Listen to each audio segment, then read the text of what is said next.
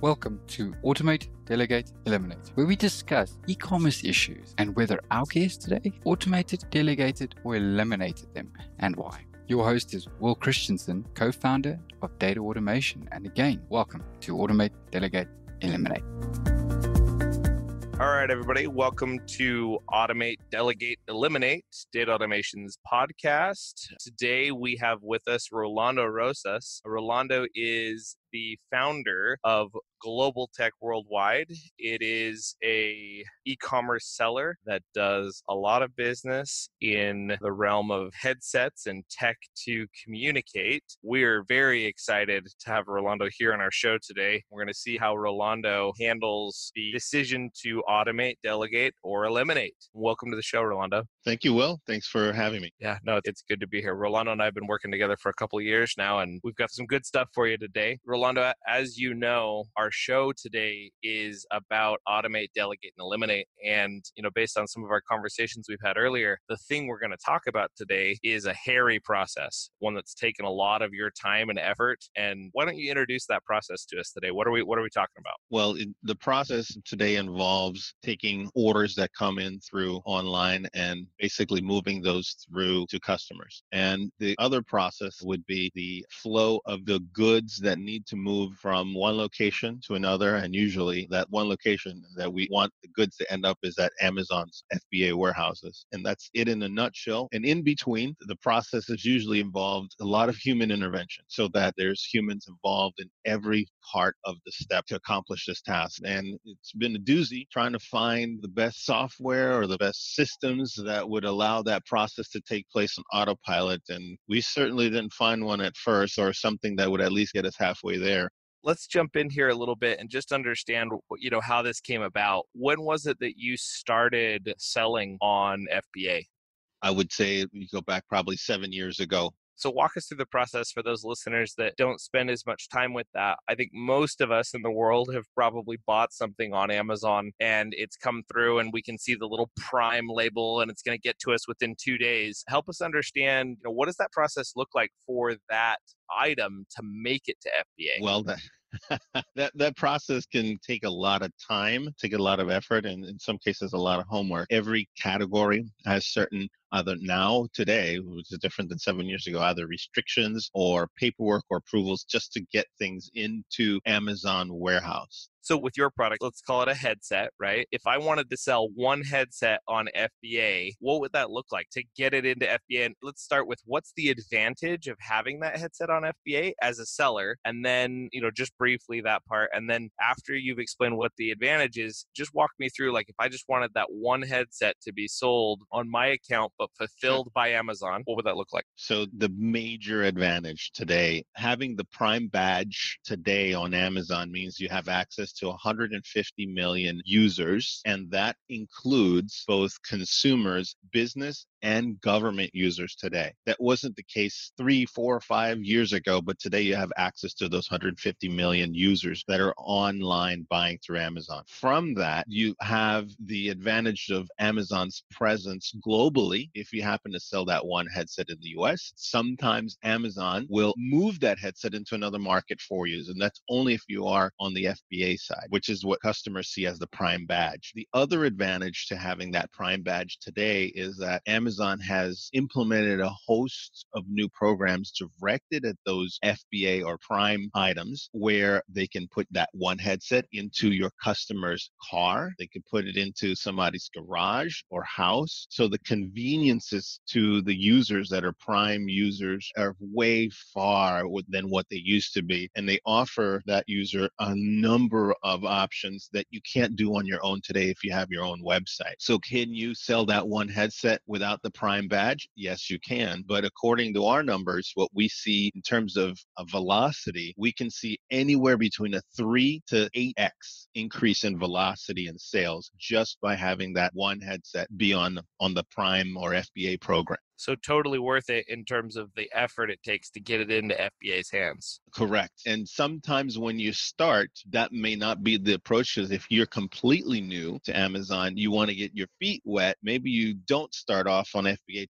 to understand what the process is today, because it's way more complex today than it ever was 7 years ago when we started. And sometimes you take a few baby steps, and then when you're ready and you're ready to put whatever item you want to go on FBA, you have some of that process down. So let's talk about that process a little bit. At Data Automation and on the podcast, we often talk about this idea of 3 questions that help us get towards automating process. And usually what we start with is, where's the data now? Where does it need to go? And then what needs to happen to the data in between? And in this case, the data we're talking about is actually all related to that headset that we're trying to get on there. So let's answer that question. Where is the data now, or where is the information about this headset, and where does it need to go? Well, the information, all of it resides mostly on the Amazon side, and we're able to extract that data using a software platform. But that software platform has to be able to not only talk to Amazon, but it has to do a number of other things. And so as data flows from Amazon to the software, you have to direct the data somewhere,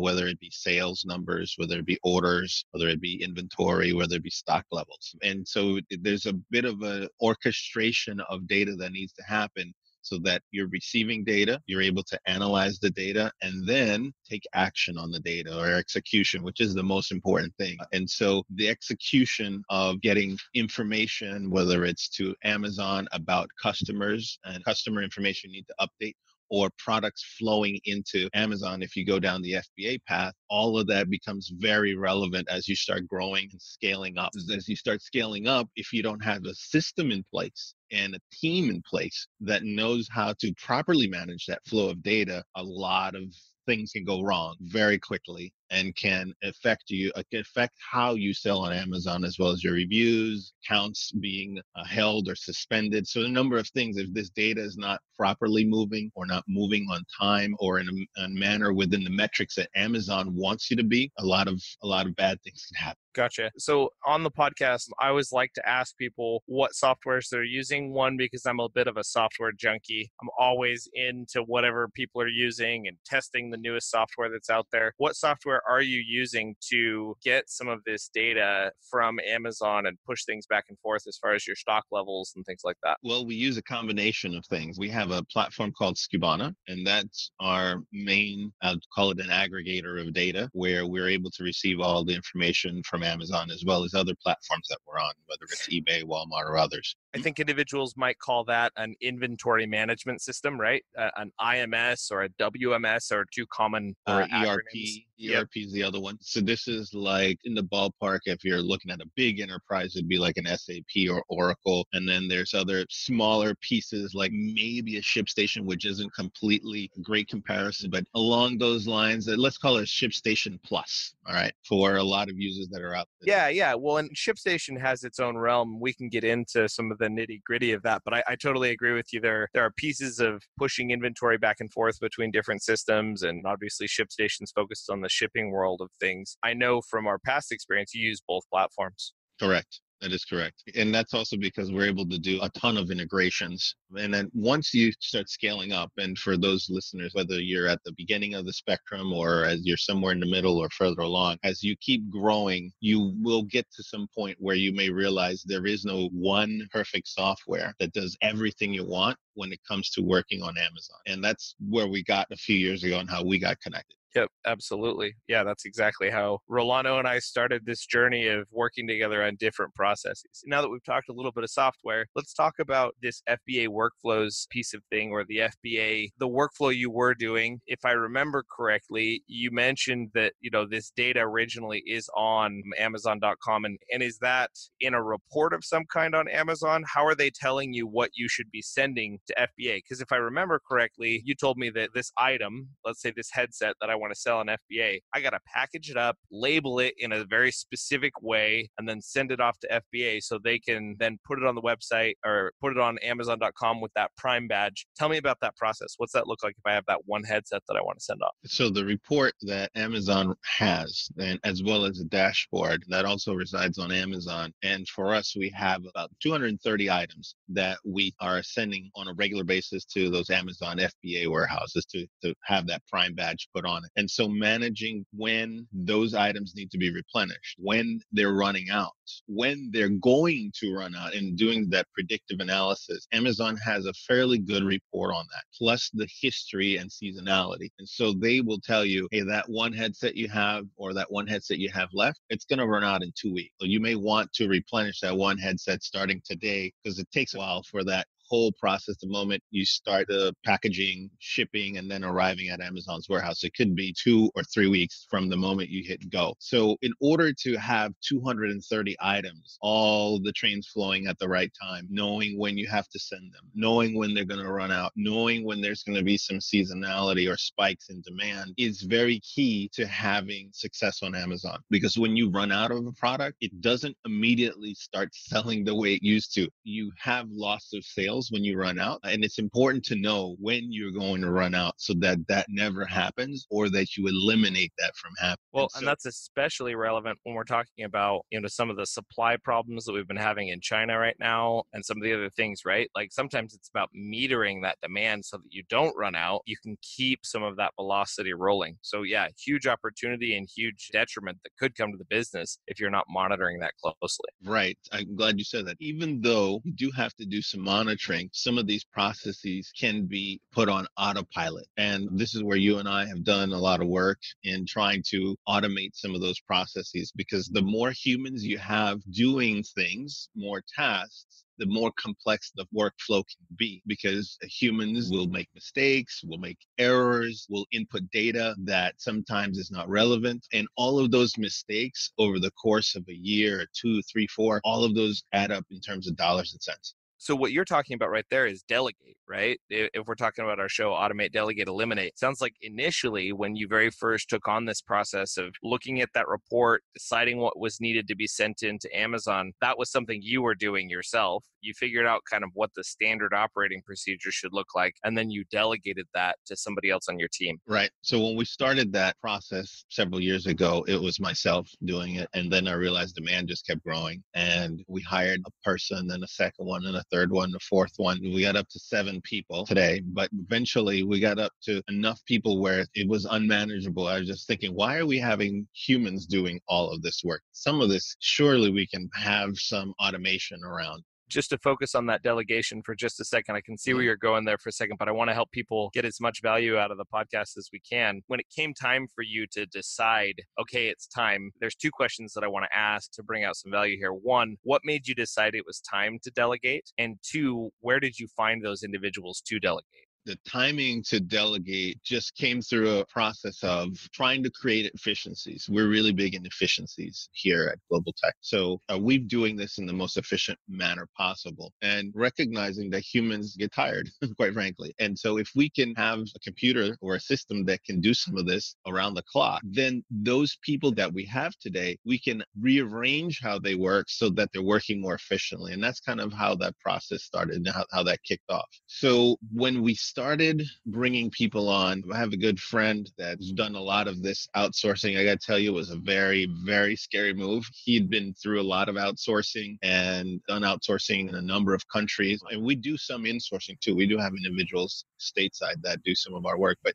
a lot of this could be delegated to folks that are like in the Philippines. So we've used an organization that has a number of freelancers, and they were very instrumental in finding the key people. They did all the screening, all of the initial reviews and interviewing of these candidates, and they brought them to us. We gave them the requirements of who we needed, what we're looking for, and we started with one individual. It turned out to be an amazing thing. I can't tell you how scared it was. It's like all the different time zones and how to pay them. A lot of that stuff worked itself out. And once we realized the benefits of having one, today we have close to about 7 of those individuals that are doing some kind of work for us today from an outsourced perspective. And it's been very good. So if you are on a trajectory, if you're listening to this and you're on a trajectory of growth and you haven't done any outsourcing and you really want to have a business that thrives as it's growing, adding folks to your team or to the bench as well will be very beneficial, because it really does help business, whether you're a small business or even a larger size, to have a group of individuals that are really focused, especially around the Amazon channel, because then you're going to see that these individuals that specialize in these very focused on what they're doing, as well as Amazon is in an ever-changing state of change. And that really helps to have a group of individuals on your team that are only focused on Amazon or mostly focused on Amazon.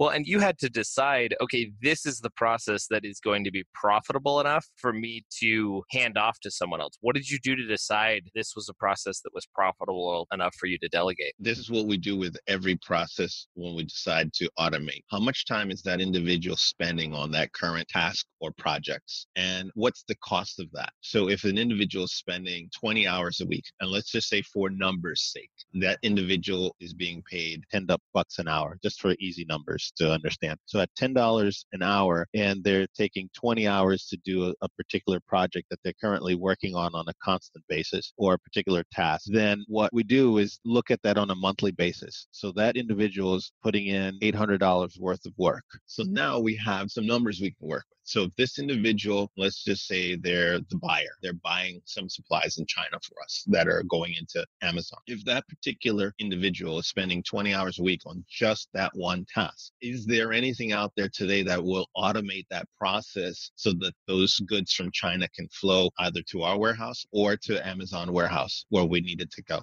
And if that exists, then what does that software or process or platform cost? So now let's just say that is a $100 a month investment that we have to make, whether it's a software, whether it's an integration, or whatever that tends to be, so that process can be automated. If it's $100 a month and we're spending $800 a month with that individual, it's a no-brainer. And at that point, automation makes sense. But if it was $1,000 to automate, we're still not at a level where we would see some savings. We'd have to see that individual's time spent be at least equal or greater, because if it's equal, we know that if we repurpose that individual to start doing other tasks as we're growing, we know that that investment will pay off. Right. So it sounds like, as far as the delegate portion of this, you looked at it and said, hey, I'm spending X amount of hours on this task. So if you're a small entrepreneur, you're getting started on Amazon, or you're even neck deep into it, how do you decide how much your time is worth? That's a really good question. That's really a $1 million question. Every business owner and entrepreneur needs to assess how much they could make if they were able to clone themselves. And if they were able to clone themselves and have a second you or me available, then what kind of impact would that have on the business? Whether it's sales, whether it's operations, whether it's purchasing, or any other area of the business, accounting. And actually, if I go even further back, so our first piece of outsourcing was actually on the accounting side, because as the business was growing, all of the invoicing and all of that, all of the financial that goes with more orders, more products, more payments, all of that, really, accounting was where we first got our first taste into that. And that's kind of what put us on a trajectory to really be open to the idea of further outsourcing into other areas. And so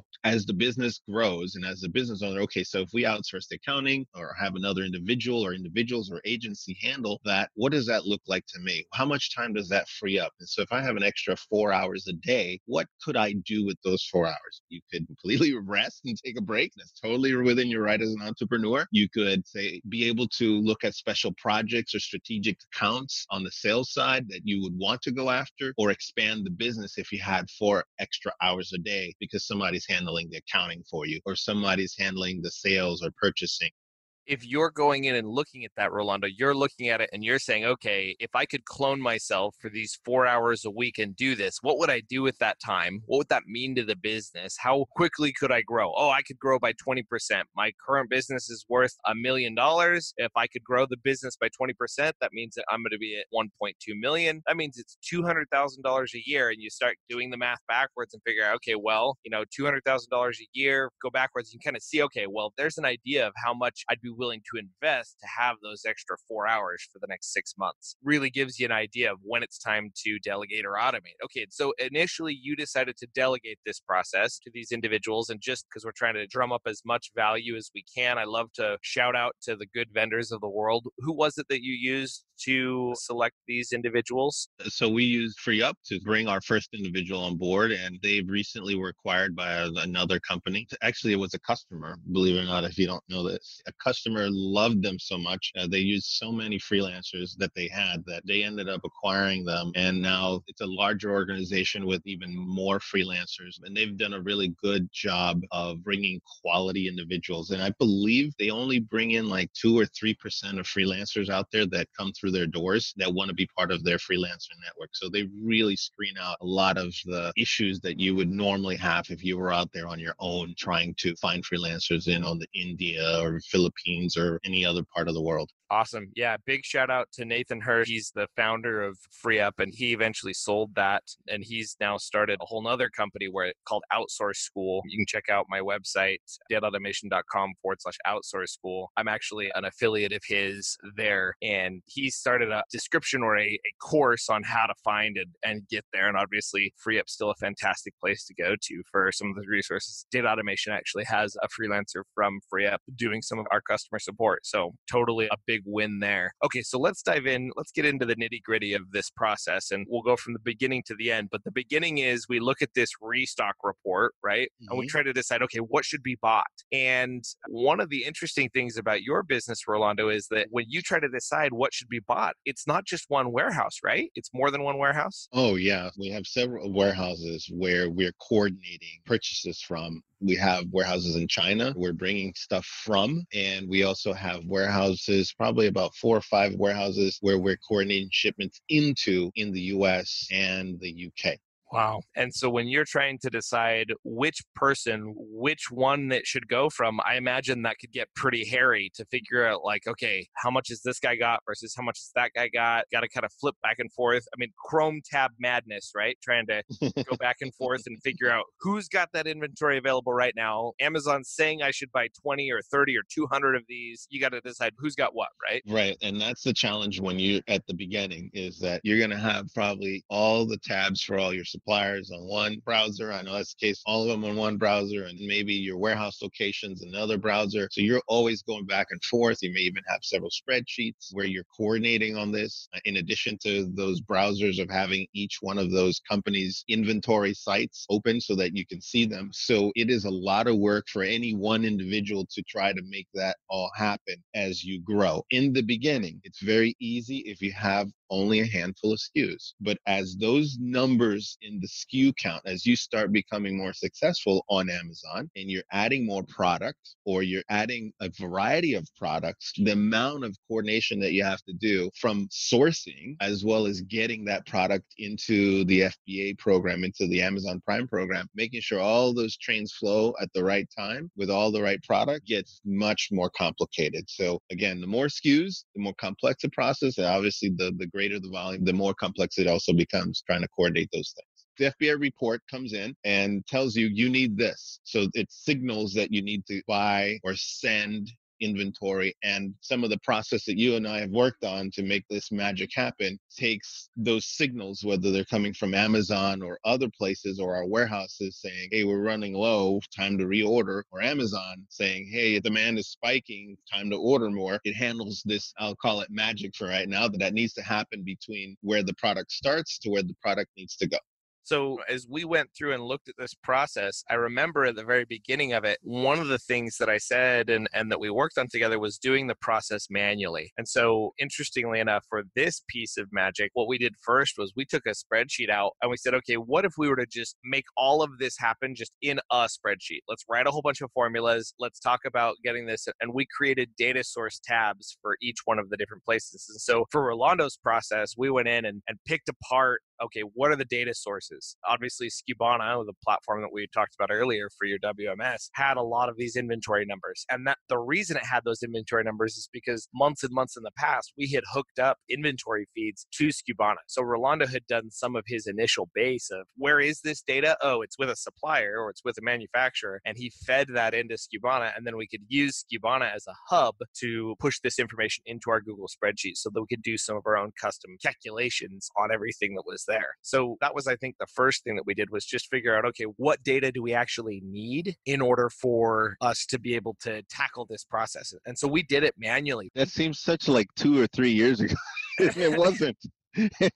You're reminding me of that. I remember now. Yes, we had a freelancer and it was very frustrating because we wanted to get the cheese and understanding that from a development perspective and the complexity. We want to make sure we get it right and we didn't miss any steps. But it was key to, like what you're saying, go through that process to really understand what's relevant, what data is actually going to be impactful, and what we don't need to have on here that's just not relevant. And so that process took some time, but we worked our way through that and started making some magic. Once all the pieces were turned on and automation started coming online, it started creating a much more efficient process for our freelancers to do that work. The interesting thing is that when we originally turned all of this on, I remember, Rolando, the individual that we had doing this actually complained that the manual version of the automated process, so like this spreadsheet, actually made things take longer for a period of time. It did, because there was a learning curve to understand that the way this person was doing, that she was doing it. Well, first of all, let's just tell everybody the process to work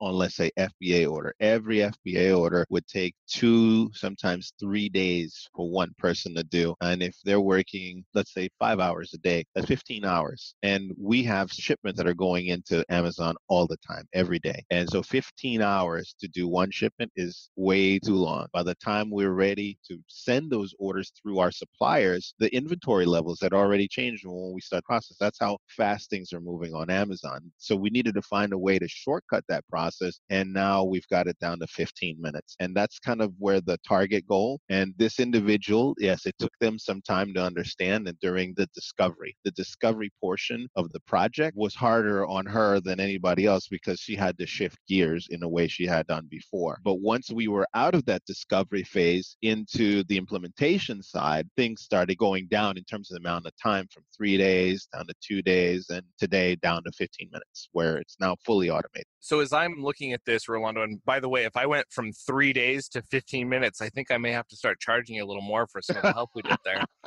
But and I want everyone to know this is not about showcasing something that Data Automation did necessarily. Obviously, this is a Data Automation sponsored podcast, so there's going to be things that we talk about. We want to shine a light and say that. But the point of this podcast is to give you as much value as you can so that you can recognize that automation, 1, is possible, and 2, how to approach it. So whether or not you hire an automation expert like Data Automation, remember that as you're going through that process and as you pick things apart and you stop doing it manually and you start putting it into a spreadsheet or you start flowcharting it, things are going to get harder before they get easier. And that sounds like a really dumb, easy way to look at it, but really that's what I mean. Things are going to get harder. It's going to look like it's taking more time than it did originally. And a lot of people just revert back. They're like, you know what? Wasn't worth it. Learning curve, not worth it. Going back, going to do this manually. And what we're trying to tell people is stick to your guns. This goes into a very powerful rule that we give ourselves. Before you automate something, do it 5 times manually. And Rolando and his team had been doing this way more than 5 times manually. And so we understood all of the curves. Should I take a left here? Should I take a right here? Should I go straight here? In terms of the process for where it goes. And I think we've just come up with a brand new rule on this podcast today. And I think the rule is when you start picking something apart, or when you start deciding to create the plans, like you said in the discovery mode, when you begin the automation discovery, remember that sometimes it's going to feel more manual than even it was before you started to discover. And I would just want to say that, when the discovery portion was very important because it then reinforced how much time we were actually spending on this and how we needed to get the process right. Because as things are becoming more automated and you're trying to evaluate from a financial perspective, is this worth the the time, effort, and money, it's really good to have an understanding of what you're getting into. And the discovery phase of it allows you to really look at all of the things that maybe you had no idea were happening underneath, and then incorporate that into the automation process. Surprises come out of that process and like, oh yeah, we really should include this. We really should throw this in. And that's all part of that discovery process that we went through, is that not only did we realize we had certain tasks that we needed to do, but there were other complementary tasks that allowed us, once we got into the implementation phase, to make sure that that done right, rather than repeating and going back in and doing multiple discovery processes. Absolutely. So we're about coming up on our time here, and we want to make sure that this is as succinct as we can make it. Obviously, this is a several month process that we're talking about in a quick 40 to 60 minute podcast. As I want to kind of go back over here, the process was taking 2 to 3 days per shipment, and we've now got that down to pretty close to 15 minutes because it can very quickly be analyzed right on the spot. We've got data sources coming in from Amazon, FBA, the restock report, not only from Canada, but also from the US, and all of those different numbers that are coming in from Skubana to match up and understand where this inventory is so that decisions can be made. We then use Skubana to create that FBA shipment from inside their system after we've identified everything that goes into the shipment. And then we're even using Skubana to pick up those shipments and automatically place those orders with the appropriate manufacturer. So you can see there's a lot of moving parts that have gone into that. And to come back to the realm of, did we automate, delegate, or eliminate? In this situation, interestingly enough, it started with delegation, and we quickly began to automate different pieces of it, and we eliminated the manual processes that were delegated originally, to the point where now I wouldn't call it fully automated, because I think there are definitely pieces of it that shouldn't be automated, and we'll get into that on future podcast episodes. But super excited that you were able to join me here, Rolando, on Automate, Delegate, Eliminate. I think this is a perfect example of a process that we worked on over time, and I think your choice to initially delegate, then automate, and eventually eliminate a couple of those manual processes was a good one. Well, I will also just say that there's something I thought of as you were just talking about that, is that not only can we make decisions in real time, but everything else that's related to that process, whether it's ordering, shipments, inventory, coordinating things with our supplier, also now is happening in real time, rather than a few days later when we decide to execute on that. And things change in 3 days.